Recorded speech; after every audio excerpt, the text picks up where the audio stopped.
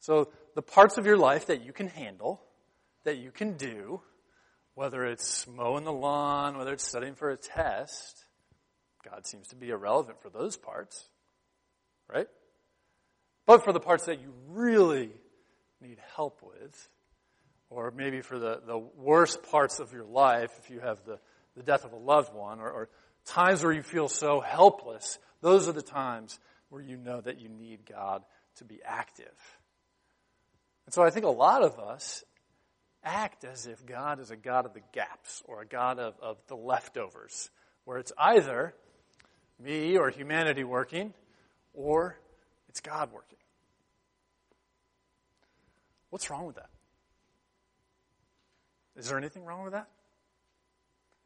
I mean, it seems to put humanity in competition with God. And as we come to Psalm 121, which is really a beautiful psalm, though it's a short one, I think we can get a lot out of it. God is shown to us to be the God who protects all the time. All the time. Not just the times where we think we're totally out of control, but He is a keeper, a protector, a watcher all the time. But I think our biggest hurdle, the biggest problem we have with this psalm is simply being able to say it. To being able to understand what type of person would say this psalm and really mean it. Because the Psalms, as a lot of part of Scripture, it's not just teaching us certain facts about who God is or giving us an ideal of what a prayer could be like. The Psalms also want to craft us into the image of God that we were meant to be. And so we're going to look at Psalm 21 and try to get into the mind of what sort of posture should we have to God because of who He is, because of who He wants us to be, according to this psalm. Let's pray and ask for His insight and Spirit. Lord, we do thank You for Your word.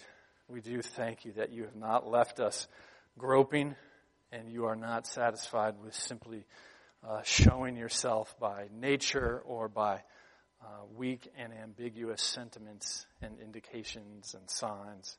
Lord, You have given us Your revealed word. You have shown us once and for all who You are in Christ. So we do pray that Your Holy Spirit would make Your word come alive, that we would submit to it, that we would be able to hear it, that You'd open our hearts and our ears and our eyes of faith to be able to trust and believe You. We pray in Jesus' name. Amen. Well, this psalm, Psalm 121, is a part of a section of 15 psalms, 120 to 134, which are the Song of Ascents, meaning you ascend when you go to Jerusalem.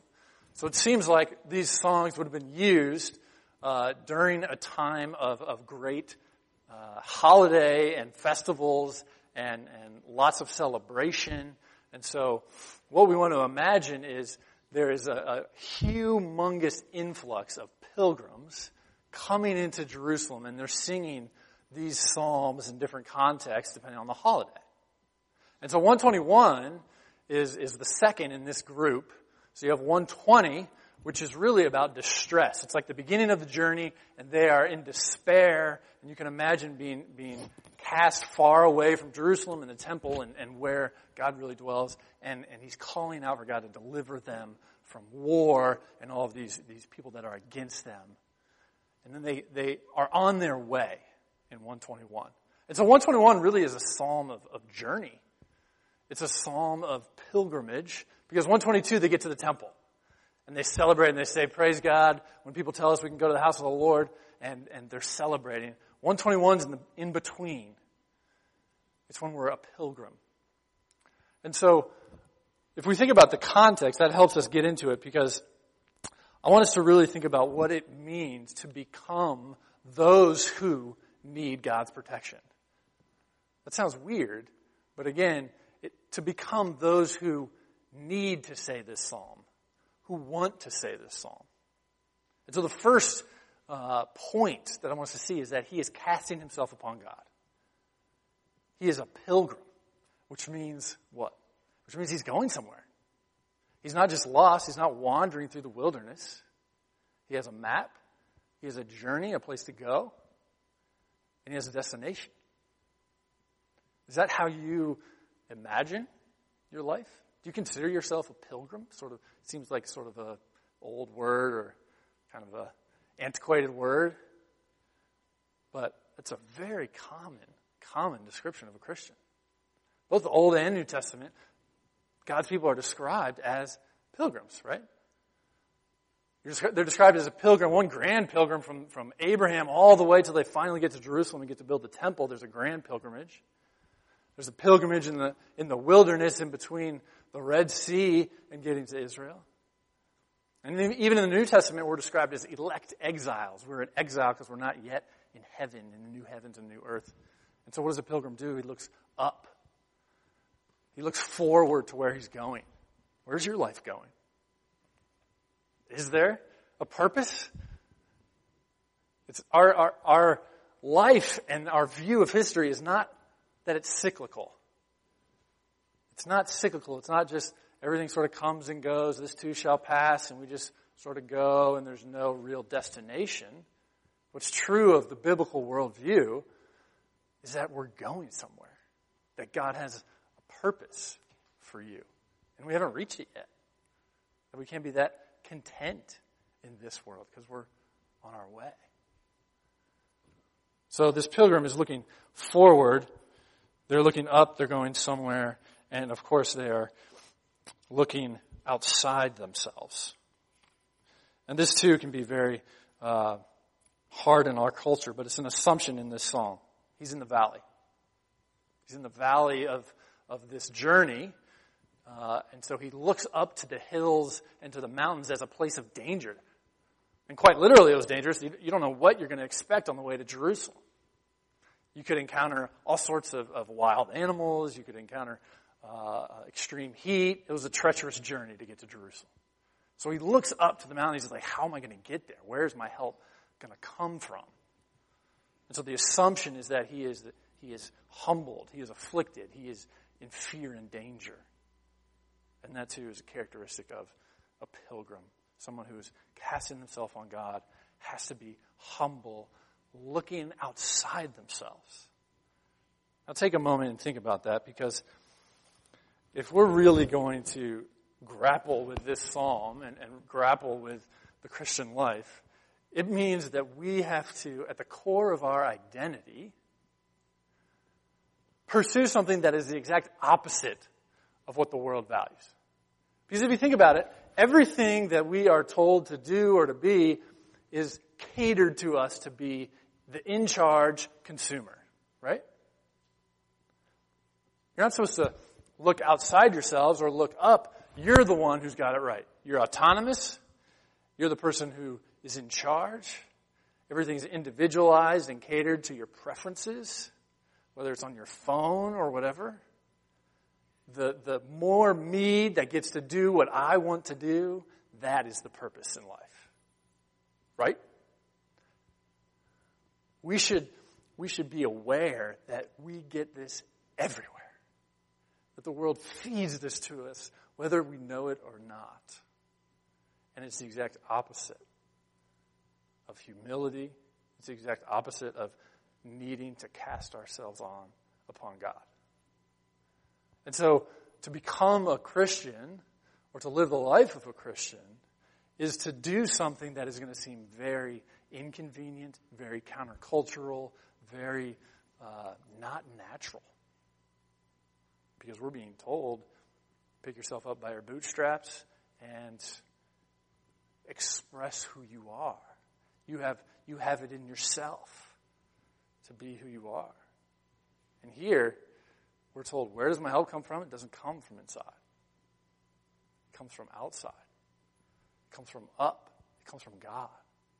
Cast yourself upon God is this first huge point. Just to be able to say the psalm is to realize that we have this need.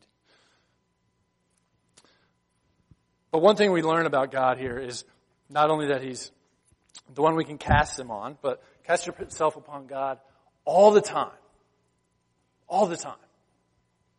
And this is where we get more to the sort of God of the gaps. All the time. Listen how he puts it in Psalm 121. He will not let your foot be moved. He who keeps you will not slumber. Behold, he who keeps Israel will neither slumber nor sleep. I'm sure none of us have asked, so when does God go to sleep? You wouldn't give a time of day. We realize God doesn't sleep, but think about what that means. That he really never is off his game. That you have never caught God off guard. Do you realize that? In your deepest and darkest screw up, you have not caught God off guard. You haven't surprised him. You haven't done something that he never saw coming. That should actually be really good news. There's good news in this psalm. This is the one who he is. Verse 6, it also says, the sun shall not strike you by day, nor the moon by night. The Lord, in verse 8, will keep your going out and your coming in. He is keeping you all the time. All the time. What would that mean for your day-to-day life? What would that mean for not just giving God your leftovers or seeing him only in the most desperate times, but all the time? That he's working all things for your good and his glory. That he keeps you even in your sin.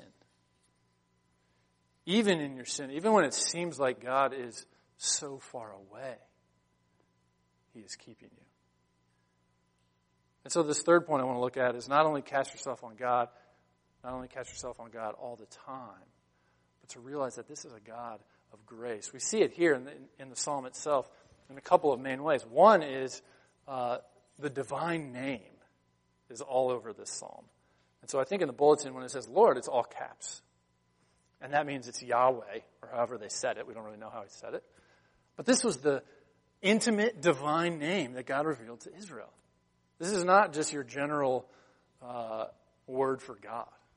This is like your name, Tyler, Kevin, Sean. This is the name of God. And what it means is that I have revealed myself to you. I am your God. You are my people. He is saying, I am the one who is keeping you. I want an intimate, personal relationship with you. And though you haven't deserved it, and he tells Israel this over and over, you haven't deserved it. It's not because you're special. I am your God. You are my people. That's the God that we get to cast ourselves on. Do you imagine that you know the name of God? That you know him personally and intimately? Of course, this was revealed in even greater clarity in Christ. The name of God. We see him fully in Christ. But he keeps us in this covenantal, intimate way.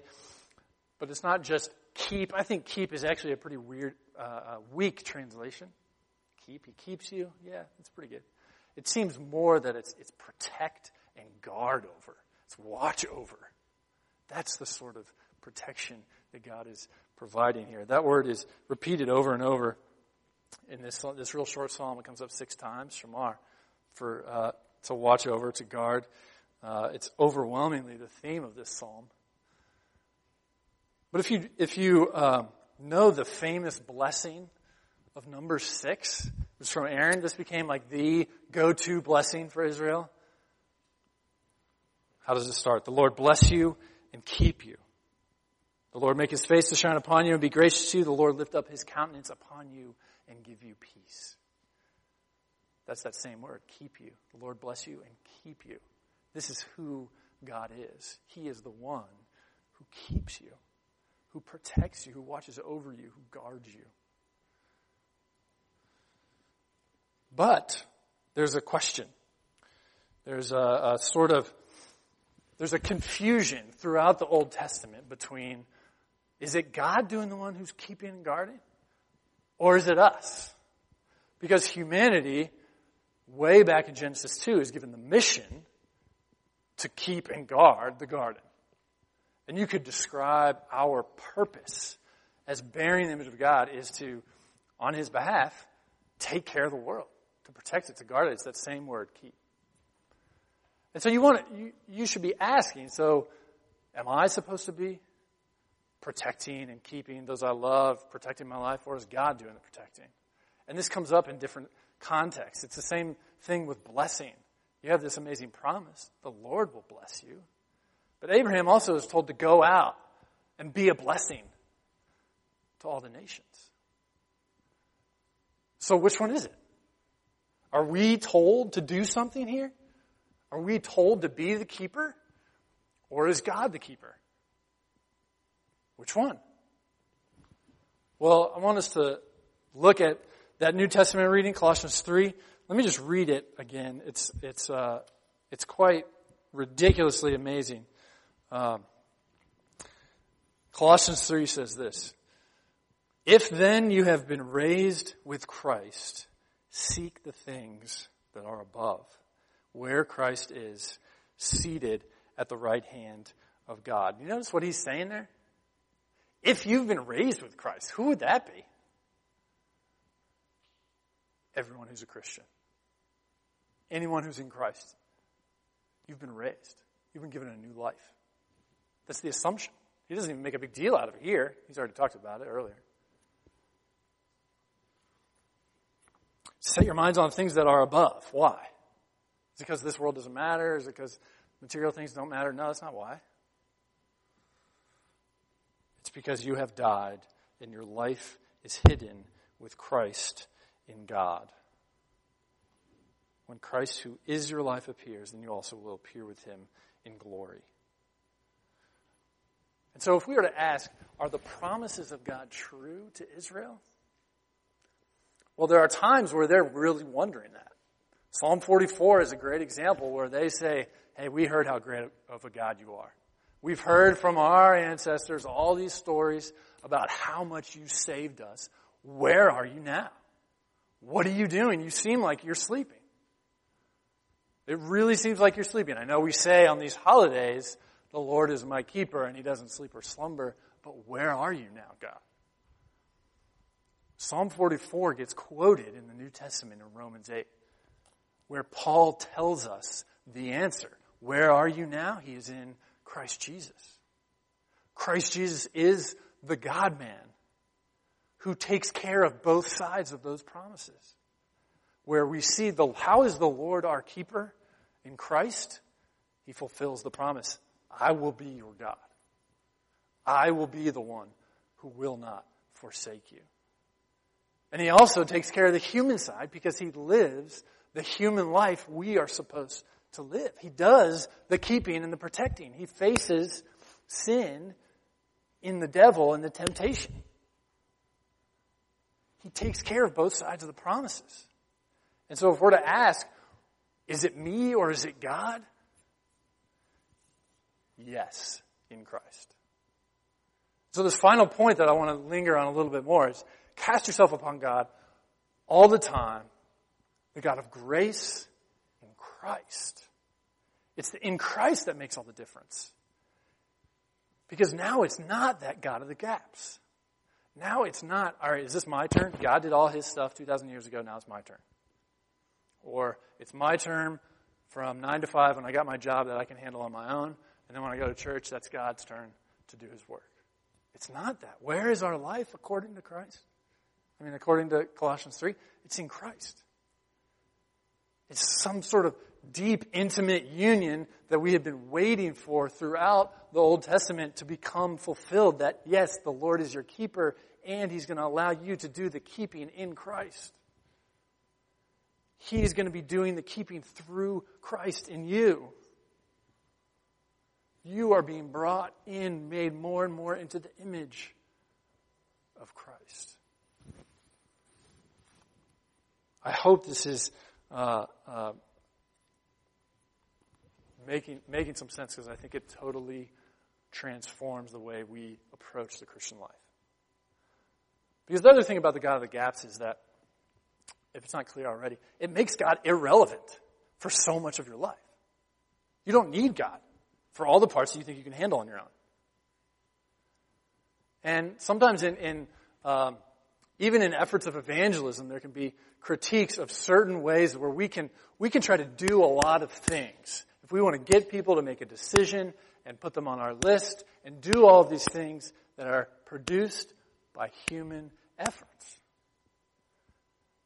And we can do things that humans can do without God's Spirit involved at all. And if we act like we can do that, what have we done? We've made God irrelevant to evangelism in that case, or to whatever part of your life you may be considering. Do you act as if God is irrelevant in big chunks of your life? What do you need the Spirit for in this case or in that case? No, we're told that our whole life is hidden with Christ in God, that he is a keeper and a protector all the time. He doesn't sleep. He doesn't slumber. But that's also why Jesus says, if you want to save your life, if you want to keep it, you need to die to your old life. Because that old life is not going to be in Christ.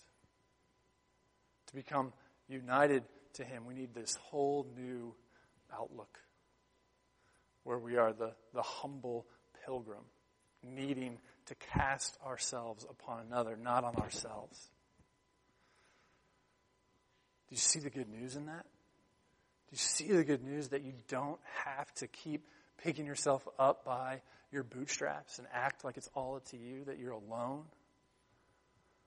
That some condemnation from wherever you're receiving it, from the world, from your family, from wherever it may be, that stuff doesn't have to define you anymore? Because your life is hidden, is protected in God? It's really an amazing, amazing truth. Let me read this passage from 1 Peter 1. Blessed be the God and Father of our Lord Jesus Christ, according to his great mercy. He has caused us to be born again to a living hope through the resurrection of Jesus Christ from the dead, to an inheritance that is imperishable, undefiled, and unfading, kept in heaven for you, who by God's power are being guarded through faith for a salvation ready to be revealed in the last time. How is it true that God never sleeps or slumbers? How is it true that God really does protect us now? It doesn't seem like he protects us. If you're in Houston, you sure don't feel protected right now, do you? Well, according to this passage in 1 Peter, it's because your inheritance is already there in heaven. And according to Colossians 3, it's not just your inheritance, it's yourself. It's your treasure, it's your identity. That's who you really are, is where Christ is. That's what happens to a Christian. They get a whole new life. We're living it out now, and we pray that it will be true on earth as it is in heaven already. He's already guarded you. He's already captured you in Christ. That's the God we get to cast ourselves upon him. That's the one that we come to. It's already imperishable, undefiled, unfading, kept in heaven for you. God's power is working that. Who by God's power are being guarded. And so when we are on that journey, wherever we are, when we ask this question that I'm sure we all ask, where does my help come from? It's not a nameless, mysterious being that we don't know or we'll never get an appointment with. It's not some inner strength that we have to find, that we have to just be beating ourselves up against. It's so oppressive. I mean, as Eastern philosophy becomes more and more popular, it strikes me as so oppressive because it says, your strength is in you. It's like, thanks. Thanks a lot. I don't need more strength for myself. I need to see Christ more. That's where my strength is. And that's inexhaustible. That's the place where we will approach God's temple. That's where we will get the inheritance that he is guarding, that he has purchased on the cross. And so, as we start to think about coming to Christ and his table, just notice that if you are outside of Christ now, if you don't know him, the crime is that you're simply too proud to see. Because all that a Christian has done is said, where's my help? I need help from outside myself. A Christian has said, I can't save myself. And so,